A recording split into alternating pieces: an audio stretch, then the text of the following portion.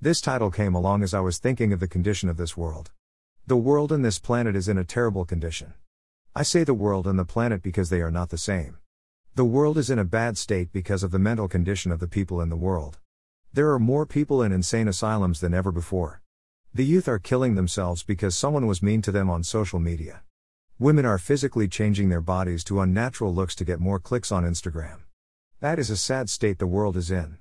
When I say the planet, I mean the physical condition of the planet. More waste poured on her, more digging into her, more cutting of trees from this planet than ever before by unnatural people. So the world and the planet are in a terrible condition, but what does this have to do with God being lonely? So when God made the planet, and when I say God made this planet, please understand that I am totally being facetious. In no way do I believe in some space ghost with invisible hands that made a physical planet. But I am pondering the question of why this God let things get fucked up when things were so perfect. The conclusion I came up with is God must be lonely. Now when this beneficent God made all the trees, deer, butterflies, clean air, whales, flowers, rivers, etc., etc., etc., he had to gaze over his perfect creation with adoration in what he has completed and patted himself on the back with his invisible hand. Now he has done all this work and of course he has to rest on the seventh day. Now as he is resting, I am sure he can't but notice how damn quiet it is on the planet.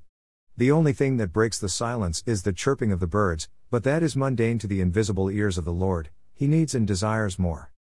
So the deer can't say his name, the wasp can't praise his name, and the buffalo can't build 50,000-seated arenas to fill up with believers.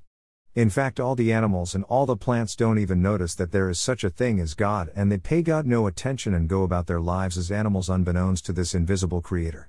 So this all-powerful, all-omniscient, ever-present God, gets caught up in his feelings because no one is paying him any fucking attention, so he says, you know what, I will make a human being that can talk and think, but I will send people to speak on my behalf to tell them to praise me or I will kill them.